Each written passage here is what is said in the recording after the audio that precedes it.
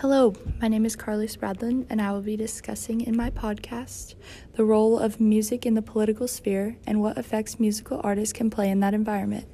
Specifically, I will be discussing Jack Johnson and his song, My Mind is for Sale, and comparing it to multiple other anti-Trump campaigns that are in song form. I encourage you to listen if you are interested in the effects a song may have on yourself that you maybe didn't realize they could have.